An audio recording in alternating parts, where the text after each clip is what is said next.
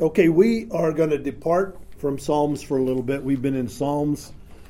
We went all through the Psalms of Ascent. I think the last time that we were in 2 Kings was in November. But we're going to go back to 2 Kings for a little bit today, and we're going to conclude the history of Israel, or the northern kingdom, today. And then next week we will spend a little bit of time in what happened after that in the southern kingdom of Judah.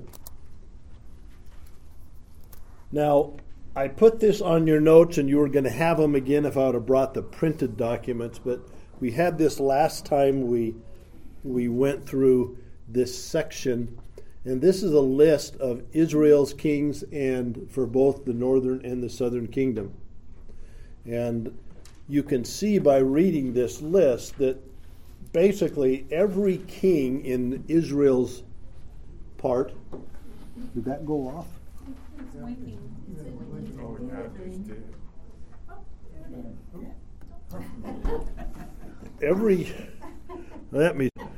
Now that we have it back showing, every king in the northern kingdom, when he's described at the end of his reign, it says he did evil in the sight of the Lord. Every one of them.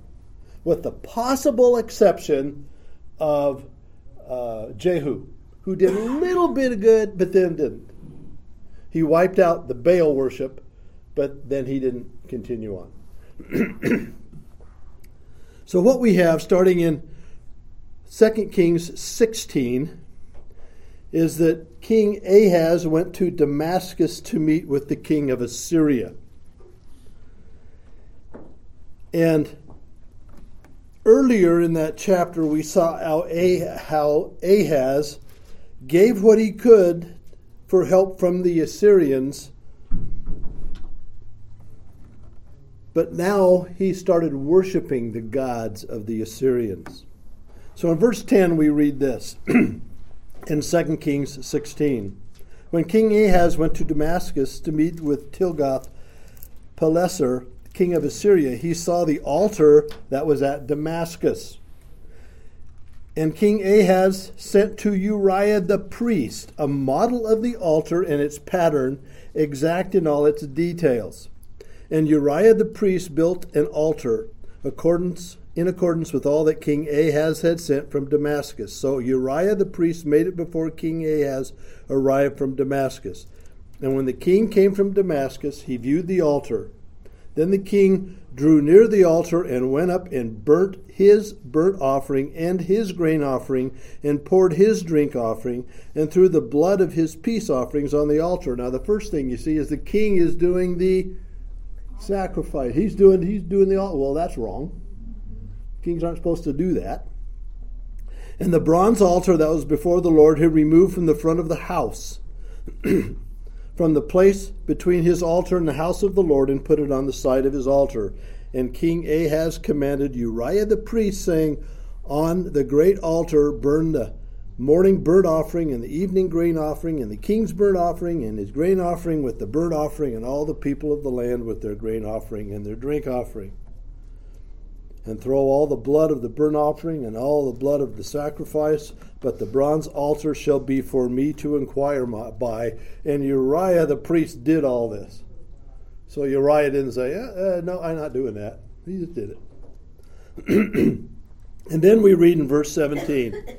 So Ahaz cut off the frames of the stands and removed the basin from them, and he took down the sea from the bronze oxen that were under it and put it on a stone pedestal, and covered the way for the Sabbath that had been built inside the house and the outer entrance. For the king he caused to go around the house of the Lord because of the king of Assyria. So the king of Assyria, he was placating him and doing what was wrong in the sight of God, so the king of Assyria would be nice to him. There are some commentators that debate that Ahaz offered the sacrifices, that it's voluntary. He did it because he wanted to. Some people say that he had to because of the king of Assyria. But regardless of the reason, he shouldn't have done it. Whether he did it voluntarily, or he did it because the king of Assyria told him to do, he should have said no. Now, you got to remember, Ahaz right now is the king of Judah. That's what we're talking about, Judah here. We're not talking about Israel. So Judah was now a vassal state of the king of Assyria. But that didn't mean that they were obliged or obligated to worship the Assyrian gods. Maybe he was doing it to gain favor with the king of Assyria, so he'd leave him alone. But it was a poor choice to forsake the Creator God and worship a false god of any type. The legacy Ahaz left is not one to be modeled. Paul House commented, he said, he left a legacy of appeasement and syncretism unmatched to this time. Assyria can count on him for money, loyalty, and zealous acceptance of their gods. He seemed genuinely pleased to serve a powerful master who can deliver him from the regional foes. So he did this to try to better his nation.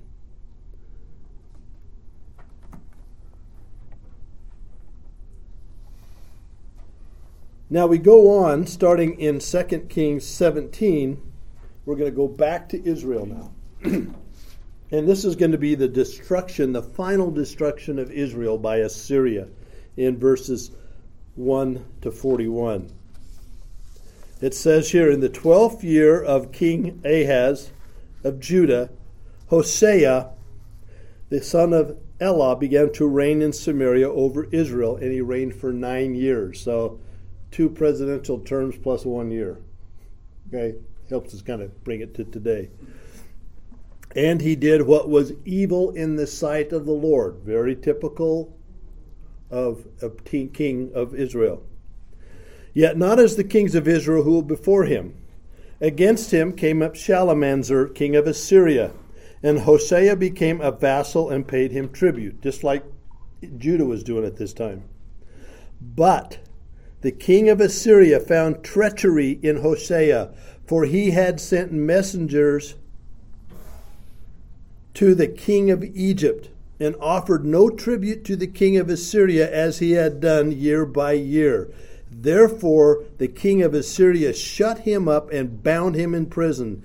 Then the king of Assyria invaded all the land and came to Samaria, and for 3 years he besieged it.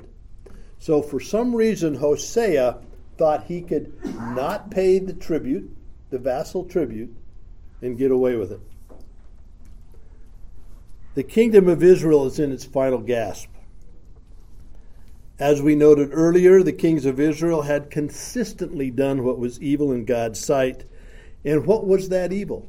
It was to worship false God and not worship the God of Abraham, Isaac, and Jacob. And sadly, that began with Jeroboam.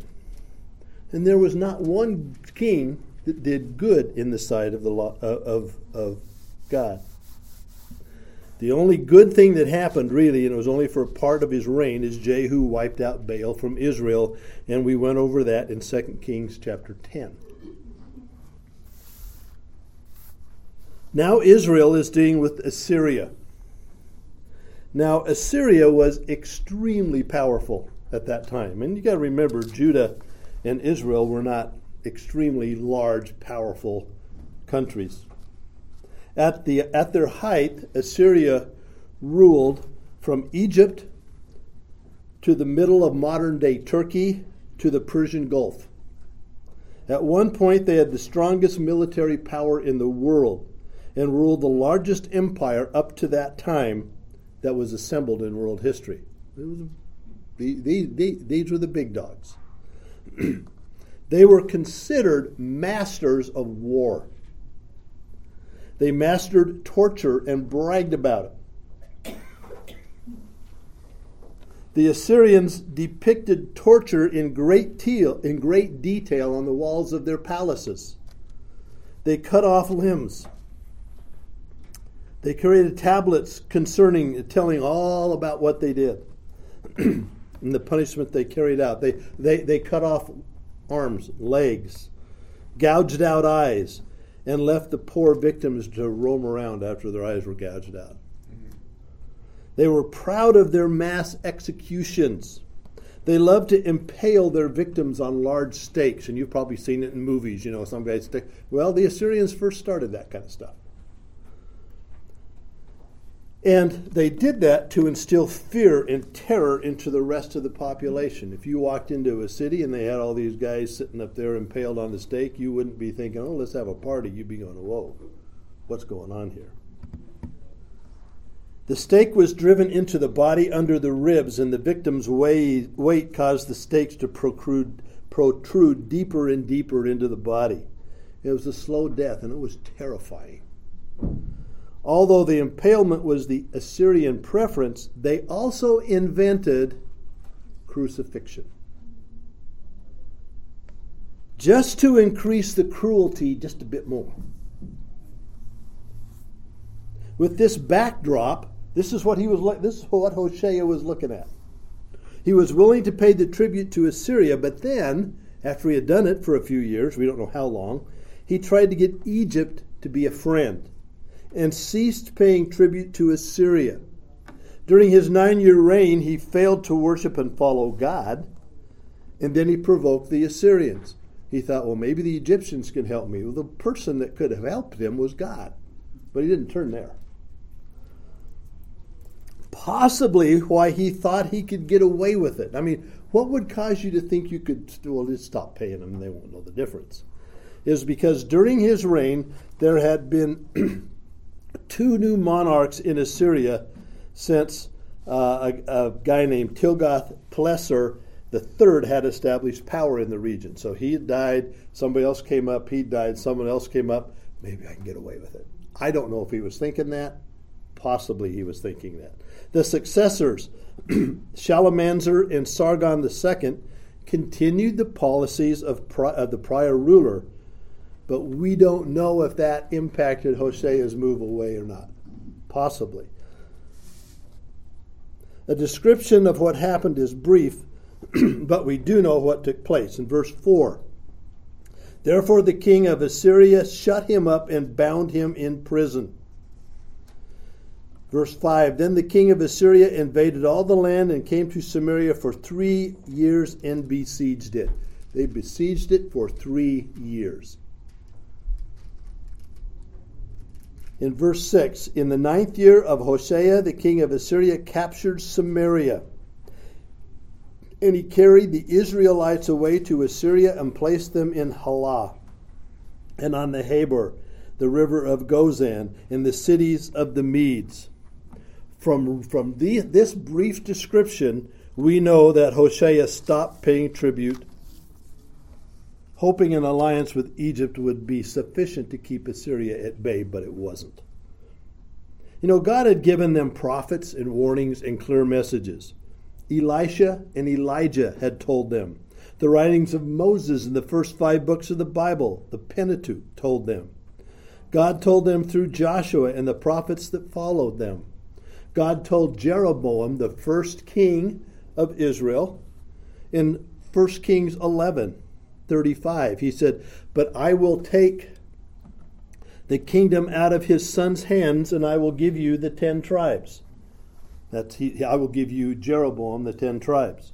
And I will take you, and you shall reign over all your soul desires, and you shall be king over Israel. And if you will listen to all that I command you, and will walk in my ways, and do what is right in my eyes by keeping my statutes and my commandments, as David my servant did, I will be with you and build you a sure house. As I built for David, I will give Israel to you. Jeroboam had been promised this long kingdom if he followed God. But for over 220 years, that's about how long it had been, starting with Jeroboam himself, every king in Israel did what was evil in the sight of the Lord.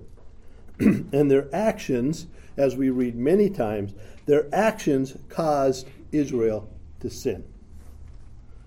The words of the prophet Ahijah in 1 Kings 14 to 16 came to pass, where he said, moreover, the Lord will raise up for himself a king over Israel who shall cut off the house of Jeroboam today. That's because of Jeroboam's sin.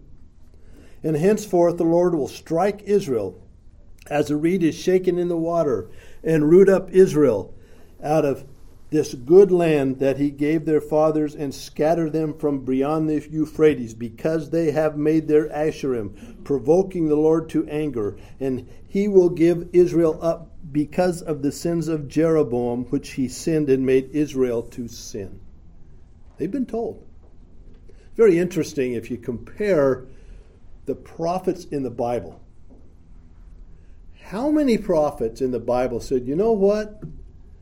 You're going to have plenty. You're going to be blessed. You're going to have all that you want. You're going to live in peace. That's what today's NAR prophets say. Every one of them. The prophets in the Bible told what God wanted to tell them. And Ahijah, who's not a well-known prophet, told them exactly what God had said. And he will give Israel up because of the sins of Jeroboam. And that's exactly what we see happening here. So by using the Assyrians, a totally ungodly nation, God removed Israel out of his sight. What the Assyrians did with the regions they captured is kind of stated here, and they did this all the time, was to scatter those they captured around their empire and then to resettle the land with somebody else. And that was to keep future rebellions from cropping up. If we were all buddies and we were a nation, well, I'll take you and I'll put you over here and you over there and you over there, and you never see each other anymore. There was no email that you could text, right? You wouldn't see anybody again. You would be by yourself, and you would be scattered, and you wouldn't be able to gather together for any kind of a uprising. And that's what they did. And it was effective, and that's what they did with Israel. Now, the next thing we see, that's what happened to Israel. They were destroyed. But why did they fall? Well, because Assyria was strong. Well, the Bible tells us more about that. And we could dive into the little bit more of the history of what was taking place in the region at that time, but it really isn't necessary. Israel was captured, not because of the power of the Assyrians. Israel was captured not because they sought an alliance with Egypt and stopped paying the tribute, even though God had told them not to make alliances with Egypt. I mean, even trying that was a violation of a commandment of God. And by the way, Egypt didn't have the power at that time to do anything with Assyria anyway. The capture of Israel was due to their departing from the proper worship of God. Period. Had they remained true to God and worshipped him exclusively, they would not have been conquered by any nation, regardless of the power or the strength of that nation. This is brought out beginning in verse 7 of 2 Kings 17. And this occurred because the people of Israel had sinned against the Lord their God, who had brought them up out of Egypt, from under the land of the Pharaoh, king of Egypt, and had feared other gods, and walked in the customs of the nations whom the Lord drove out before the people of Israel, and in the customs that the kings of Israel had practiced. And the people of Israel did secretly against the Lord their God things that were not right. They built for themselves high places in all their towns, from watchtower to fortified city. They set up themselves pillars of an Asherim on every high hill and under every green tree. And there they made offerings on all the high places, as the nations did, whom the Lord carried away before them. And they did wicked things, provoking the Lord to anger. And they served idols, of which the Lord had said to them, "You shall not do this." Yet the Lord warned Israel and Judah by every prophet and every seer, saying, "Turn from your evil ways and keep my commandments and my statutes in accordance with all the law that I commanded your fathers, that I sent you by my servants the prophets." The disobedience of Israel is what caused it, and it took place over centuries.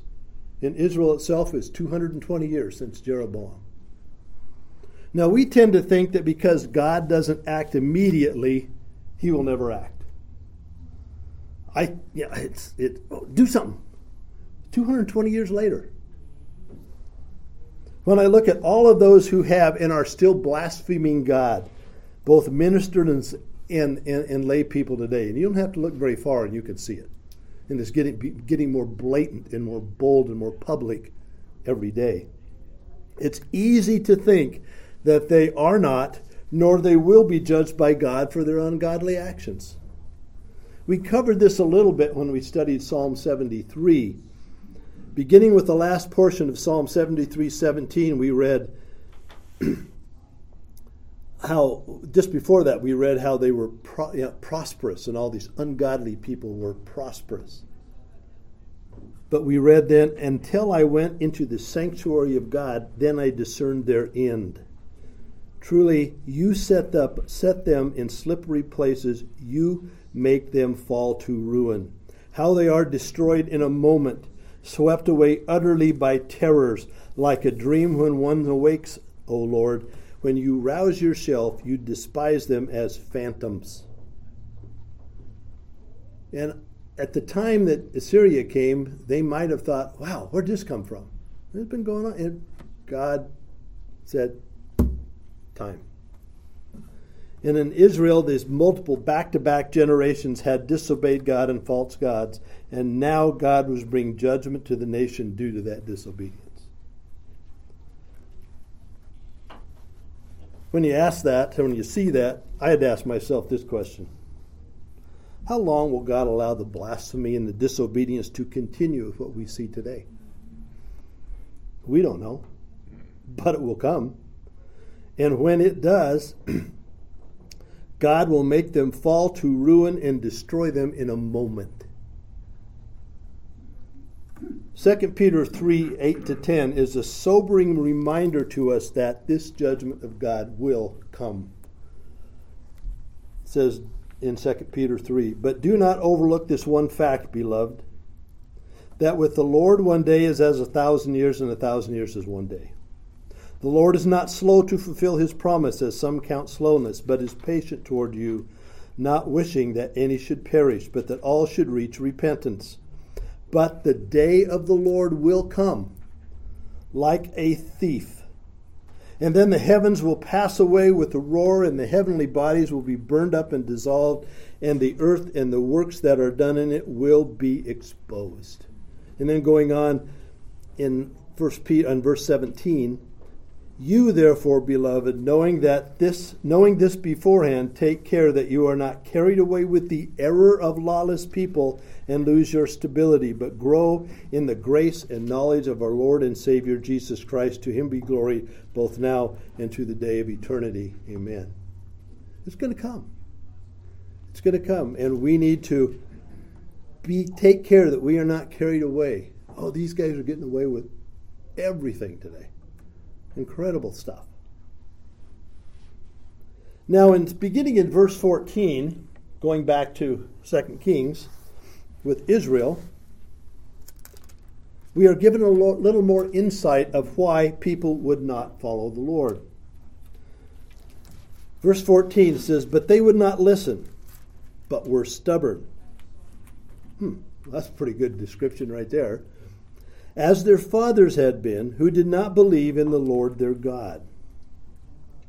They despised his statutes and his covenant that he had made with their fathers and warnings that he gave them. They went after false gods and became false. And they followed the nations that were around them, concerning whom the Lord had commanded them that they should not do like them. And they abandoned all the commandments of the Lord their God and made for themselves metal images of 2 calves. And they made the Asherah and worshipped all the host of heaven and served Baal. And they burned their sons and daughters as offerings. That just makes me shudder. And used divination and omens, and sold themselves to do evil in the sight of the Lord, provoking him to anger. Therefore the Lord was angry with Israel and removed them out of his sight. None was left but the tribe of Judah only. Does God get angry? Absolutely. Today we have so many people, oh, God is love. God is love. Yes, he is. But God's also very capable and not afraid to exercise anger. And he's justified in his anger. So a list of the offenses that we see in this section, you read it and go, oh, okay. But then you start looking at these. They did not listen in verse 14. They were stubborn in verse 14. They did not believe in the Lord in verse 14. They despised God's statutes and covenant in verse 15. They followed false idols in verse 16. They have 15. In verse 16, they abandoned the commandments of the Lord. Verse 16, they made idols of their own. Now, the idols that they mentioned were used to represent the God that they said they followed. The golden calves, that wasn't to follow a false god. They thought that was to follow the true God. They were that demented. And they also made idols to represent pagan deities. They sacrificed their children. And they used divination and omens. Any way you look at that list, it's a huge indictment on the people. Can I ask a question? Yeah. When I think of divination, I always think of water diviners. I'm assuming that's not quite what's meant here. I would think not. Yeah, but the same following after spirits would probably apply. I could maybe look up and get a better definition of what that ties into, but that's a good question. Another thing to remember is that many of them, and Ahab, the guy that was married to Jezebel, is a good example. One example, he was trying to play both sides, giving some worship to God while worshiping other deities like Baal, like his wife did. They were unwilling to worship God only or exclusively. And Jesus, when he was being tempted by Satan in Luke 4:8, he quoted from Deuteronomy 6:13 in response to Satan's temptation, and he said, "It is written, you shall worship the Lord your God, and only shall you serve him." In verse 19, we have a short account of similar sin issues that Judah, the southern kingdom, had as well. Now, while Assyria was allowed to take the northern kingdom at this time and not the kingdom of Judah, judgment was also coming to Judah. We're going to see that in the remaining chapter of 2 Kings. It's just 135 years down the road. And the judgment's going to be a little different. Instead of being scattered, they're going to be captive to Babylon. Verse 21. When he had torn Israel from the house of David, they made Jeroboam the son of... No, this is in 2 Kings when it first started. They made Jeroboam the son of Nebat king. And Jeroboam drove Israel from following the Lord and made them commit great sin. The people of Israel walked in all the sins that Jeroboam did. They did not depart from them until the Lord removed Israel out of his sight, as he had spoken by all his servants the prophets. So Israel was exiled from their own land to Assyria until this day. They never come back. They were assimilated in wherever they were sent, and the northern kingdom has never returned to Israel. Israel's issues began with their very first king, Jeroboam. And they continued unabated until, in the sins that Jeroboam had started. And what did Jeroboam start? He built 2 golden calves. He said, we're going to worship God in Samaria, because if you go to Jerusalem, you're going to start siding with Rehoboam, and you're going to come back and you're going to kill me. Well, God told him, if you worship me, I'll take care of you. But he didn't believe that.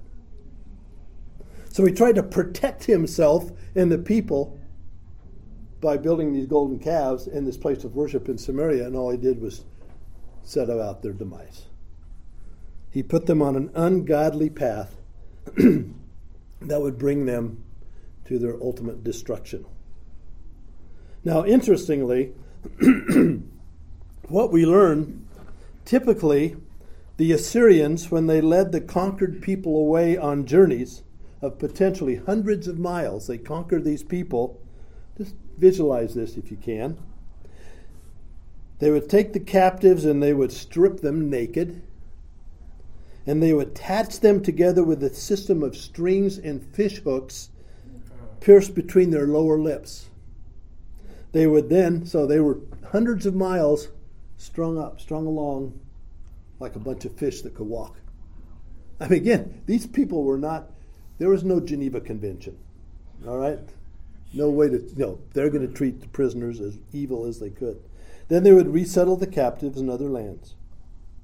You can just picture the total humility that these people went through. They were totally humbled.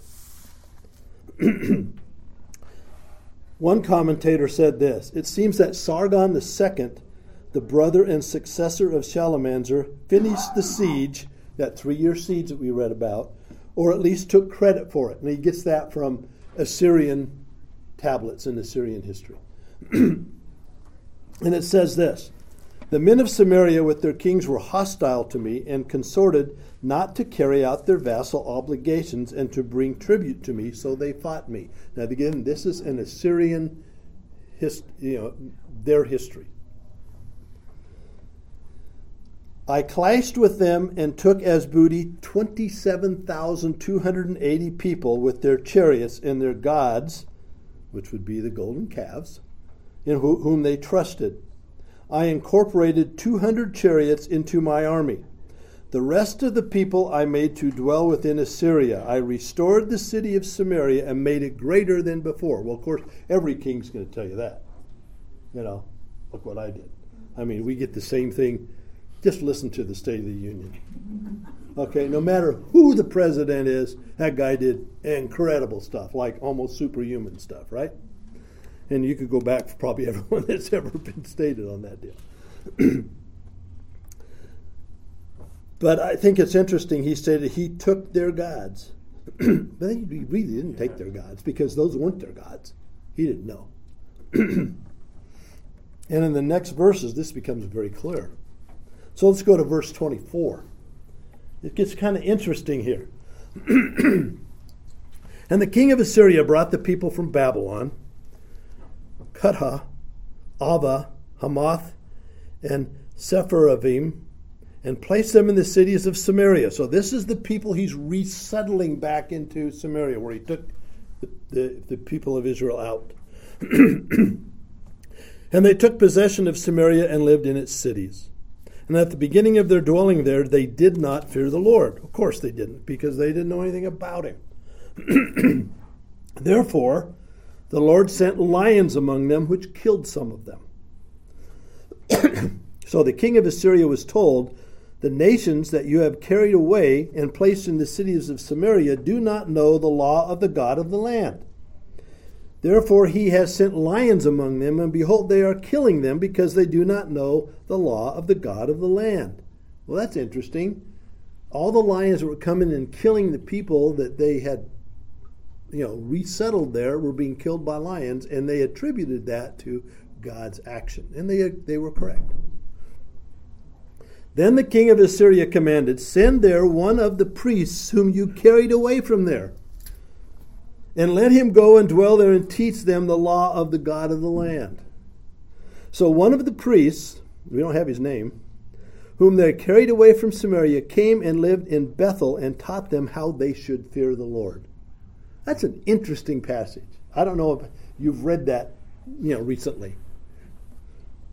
But as they typically did, the Assyrians resettled the land that was in the northern kingdom. And we need to understand this, that while the northern kingdom was captured, God was not captured. And he's making it clear to all that this capture was only obtainable because he allowed it and he foreordained it. not because of the power the Assyrians possessed. And that's going to become very clear in a few weeks when we get to 2 Kings 19. But we'll get there later. I imagine that this narrative caught your interest a little bit. It did mine. God provided for those coming into the land a way that they could know about Him and how they can be taught to fear the Lord. You ever heard of the term the Good Samaritan? They weren't Israelites. They were these people that the Assyrians resettled in that land, right? Interesting stuff. You know, the Christian and the non-believing world need to be taught this today as well as how to fear the Lord. What is the fear of the Lord? There's this guy, I checked him out a little bit, actually asked Jim about him too, named Michael Reeves, who wrote a book that says, What is the Fear of the Lord? I think is the title of the book. And in the overview, he pointed out that this is a, quote, fear marked not by anxiety, but by enjoyment of God. In Scripture, God's people are commanded to put off sinful fears and instead cultivate a healthy and happy fear of their awesome God. As believers learn to truly fear the Lord, they will take part in the pivotal role the church plays in exhibiting His divine qualities of holiness, blessedness, happiness, wholeness, and beauty to the world. That's a pretty good definition. Now, tying this back to Israel, the reason God chose Israel to be His people was not because of Israel's strength, was not because of Israel's knowledge. It wasn't their standing. It wasn't they were beautiful people and everybody else was ugly. In Deuteronomy 7:7-9, God tells Israel why He chose them. It says, For you are a people holy to the Lord your God. The Lord your God has chosen you to be a people for His treasured possession out of all the other peoples who are on the face of the earth. It was not because you were more in number than any other people, but that the Lord set His love and chose you, for you were the fewest of all peoples. But it is because the Lord loves you and is keeping His oath that He swore to your fathers, that the Lord has brought you out with a mighty hand and redeemed you from the house of slavery, from the hand of Pharaoh of Egypt. Know therefore that the Lord your God is God, and the faithful God, who keeps covenant and steadfast love with those who love Him and keep His commandments to 1,000 generations. To 1,000 generations, that's a lot. There hadn't even been 1,000 generations since that time happened to today. There's only been under 200. Okay, so that this means as far as you want to go. God chose the nation of Israel to be the people through whom the Messiah, Jesus Christ, would be born. But that was not the only reason. God's desire for Israel would that they would go and teach others about Him. Israel was to be a nation of priests, prophets, and missionaries to the world. God's intent was for Israel to be a distinct people, a nation who pointed others to God in His promised provision of a Redeemer or a Messiah. So here we see that even though the Israelites, the northern kingdom, was removed from the land and scattered across the Assyrian land, God was showing, number one, He was greater than the gods of Assyria by bringing in the lions. And He was showing that He would still arrange for the proper worship of Himself to be conducted in the land, even though the people were not Israeli. It also shows that while the king and most of the people were trying to split their worship between God and the false gods or the idols of the of the region, at least there was one priest, probably more, who remained true to God. Because remember, Elijah and Elisha, mainly Elisha because he was the latest one, he had fellow prophets that were with him. And perhaps this is where they went to find this acceptable priest. We don't know. But then we see the result of that, starting in verse 29. And for me, this is where it gets kind of personally interesting for today. But every nation still made gods of its own. This is after they were taught how to worship God. But every nation still made gods of its own and put them in shrines of the high places that the Samaritans had made, every nation in the cities in which they lived. And the men of Babylon made Succoth-Benoth, and the men of Cuth made Nergal, and the men of Hamath made Ashima, and the Avites made Nibhaz and Tartak, and the Seraphites burned their children in the fire to Adramelech and Anamelech. Sounds like real good gods there. The gods of the Seraphim. They also, verse 32, they also feared the Lord while they're doing this other stuff. And appointed from among themselves all sorts of people as priests of the high places who sacrificed for them in the shrines of high places. So they feared the Lord, but also served their own gods after the manner of the nations from among whom they had been carried away. To this day they do according to the former manner. They do not fear the Lord. They do not follow the statutes, nor the rules, nor the laws of the commandment that God had commanded the children of Jacob, whom he named Israel. The Lord made a covenant with them and commanded them, you shall not fear other gods or bow yourselves to serve them or sacrifice to them, but you shall fear the Lord who brought you out of the land of Egypt with great power, with an outstretched arm. You shall bow yourselves to him, and to him you will sacrifice, and the statutes and the rules and the law and the commandment that he wrote for you, you shall always be careful to do. You shall not fear other gods. And you shall not forget the covenant that I have made with you. You shall not fear other gods, but you shall fear the Lord your God, and he will deliver you out of the hand of all your enemies. However, they would not listen, but did according to their former manner. So these nations feared the Lord and also served their carved images. Their children did likewise, and their children's children, as their fathers did, so they do to this day. You know, you can teach people the truth, but you cannot force them to adhere to the truth. We see this today. And I was thinking about this, and this has kind of captured my mind for a while. As groups, major denominations, try to claim both a worship of God and the worship of the gods of our world. We see it all over the world, over the place today. The biggest god of this world today is the worship and the adoration of man.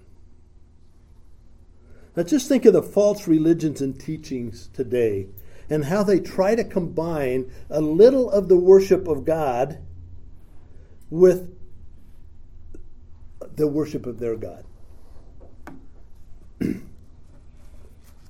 For example, let's go to Islam. In Islam, the Quran, Jesus is described as the Messiah. Did you know that? He is born of a virgin, he performed miracles, and he was raised to heaven. Islam states that Jesus was not crucified, he did not die on the cross, but was miraculously saved by God.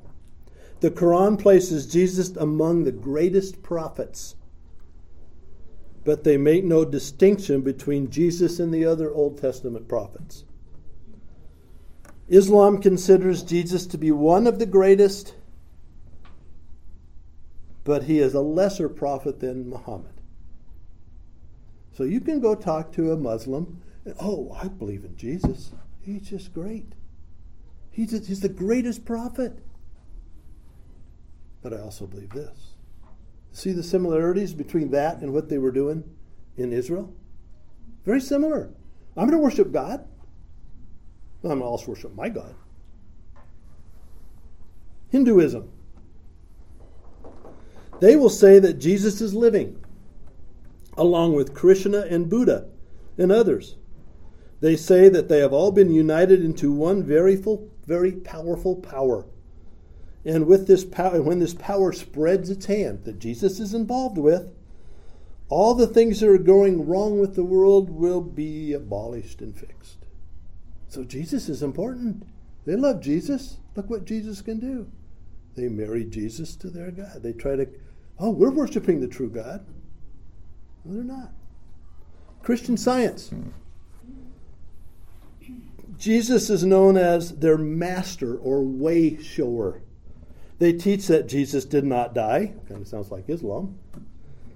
And that Jesus was born of the Virgin Mary's spiritual thoughts of life. I don't know how that works. And manifestation that Jesus is not God. He's the Son of God. But boy, they love Jesus. They're worshiping God how they want to and something else. New Age. Jesus is defined in different ways by different teachers. So it's kind of hard to, it's kind of like sticking Jell-O to the wall. These teachings are very disparate. For example, one New Age teacher says that Jesus was the master of Eastern mysticism as a result of him traveling there in his youth. Another says he is the God-man like every other person. Kind of sounds like the NAR little gods theory. But that he had no transparent deity in him. Another says that Christ is not man, but universal love. And love is king. That Jesus was just a man to be the temple through which Christ can be manifest to men. But they love Jesus. They just change him. And our friends, the Mormons, they emphatically state that they worship the same Jesus as Christianity. Even you got Dallas Jenkins, who is just going south really fast, who is the producer of The Chosen. They worship the same historical Jesus. That's what he says. You notice he puts the word historical in there. But they also teach that he was born in the pre-life like everyone else. The only difference, he was the firstborn of a physical union between God and one of God's wives. He was the firstborn. And all of us are his brothers because we weren't the firstborn. We were the second, third, and fourth, and 27 millionth. They say that Jesus obtained his God status because of his works on earth, and therefore was given a world to populate and rule over, like billions and billions of other gods. Quote, more gods than there are particles of matter in the universe. That the death of Jesus Christ is pretty much not important because Jesus suffered for our sin in the Garden of Gethsemane. That's why you never see a cross in a Mormon church, ever. It means nothing to them. If you see anybody wearing a chain that has a cross on it, you know they're not Mormon. Okay? They say we worship the same Jesus, just like they were doing in Israel. We worship the same God, but they don't worship the same God. And we could go on to many other examples.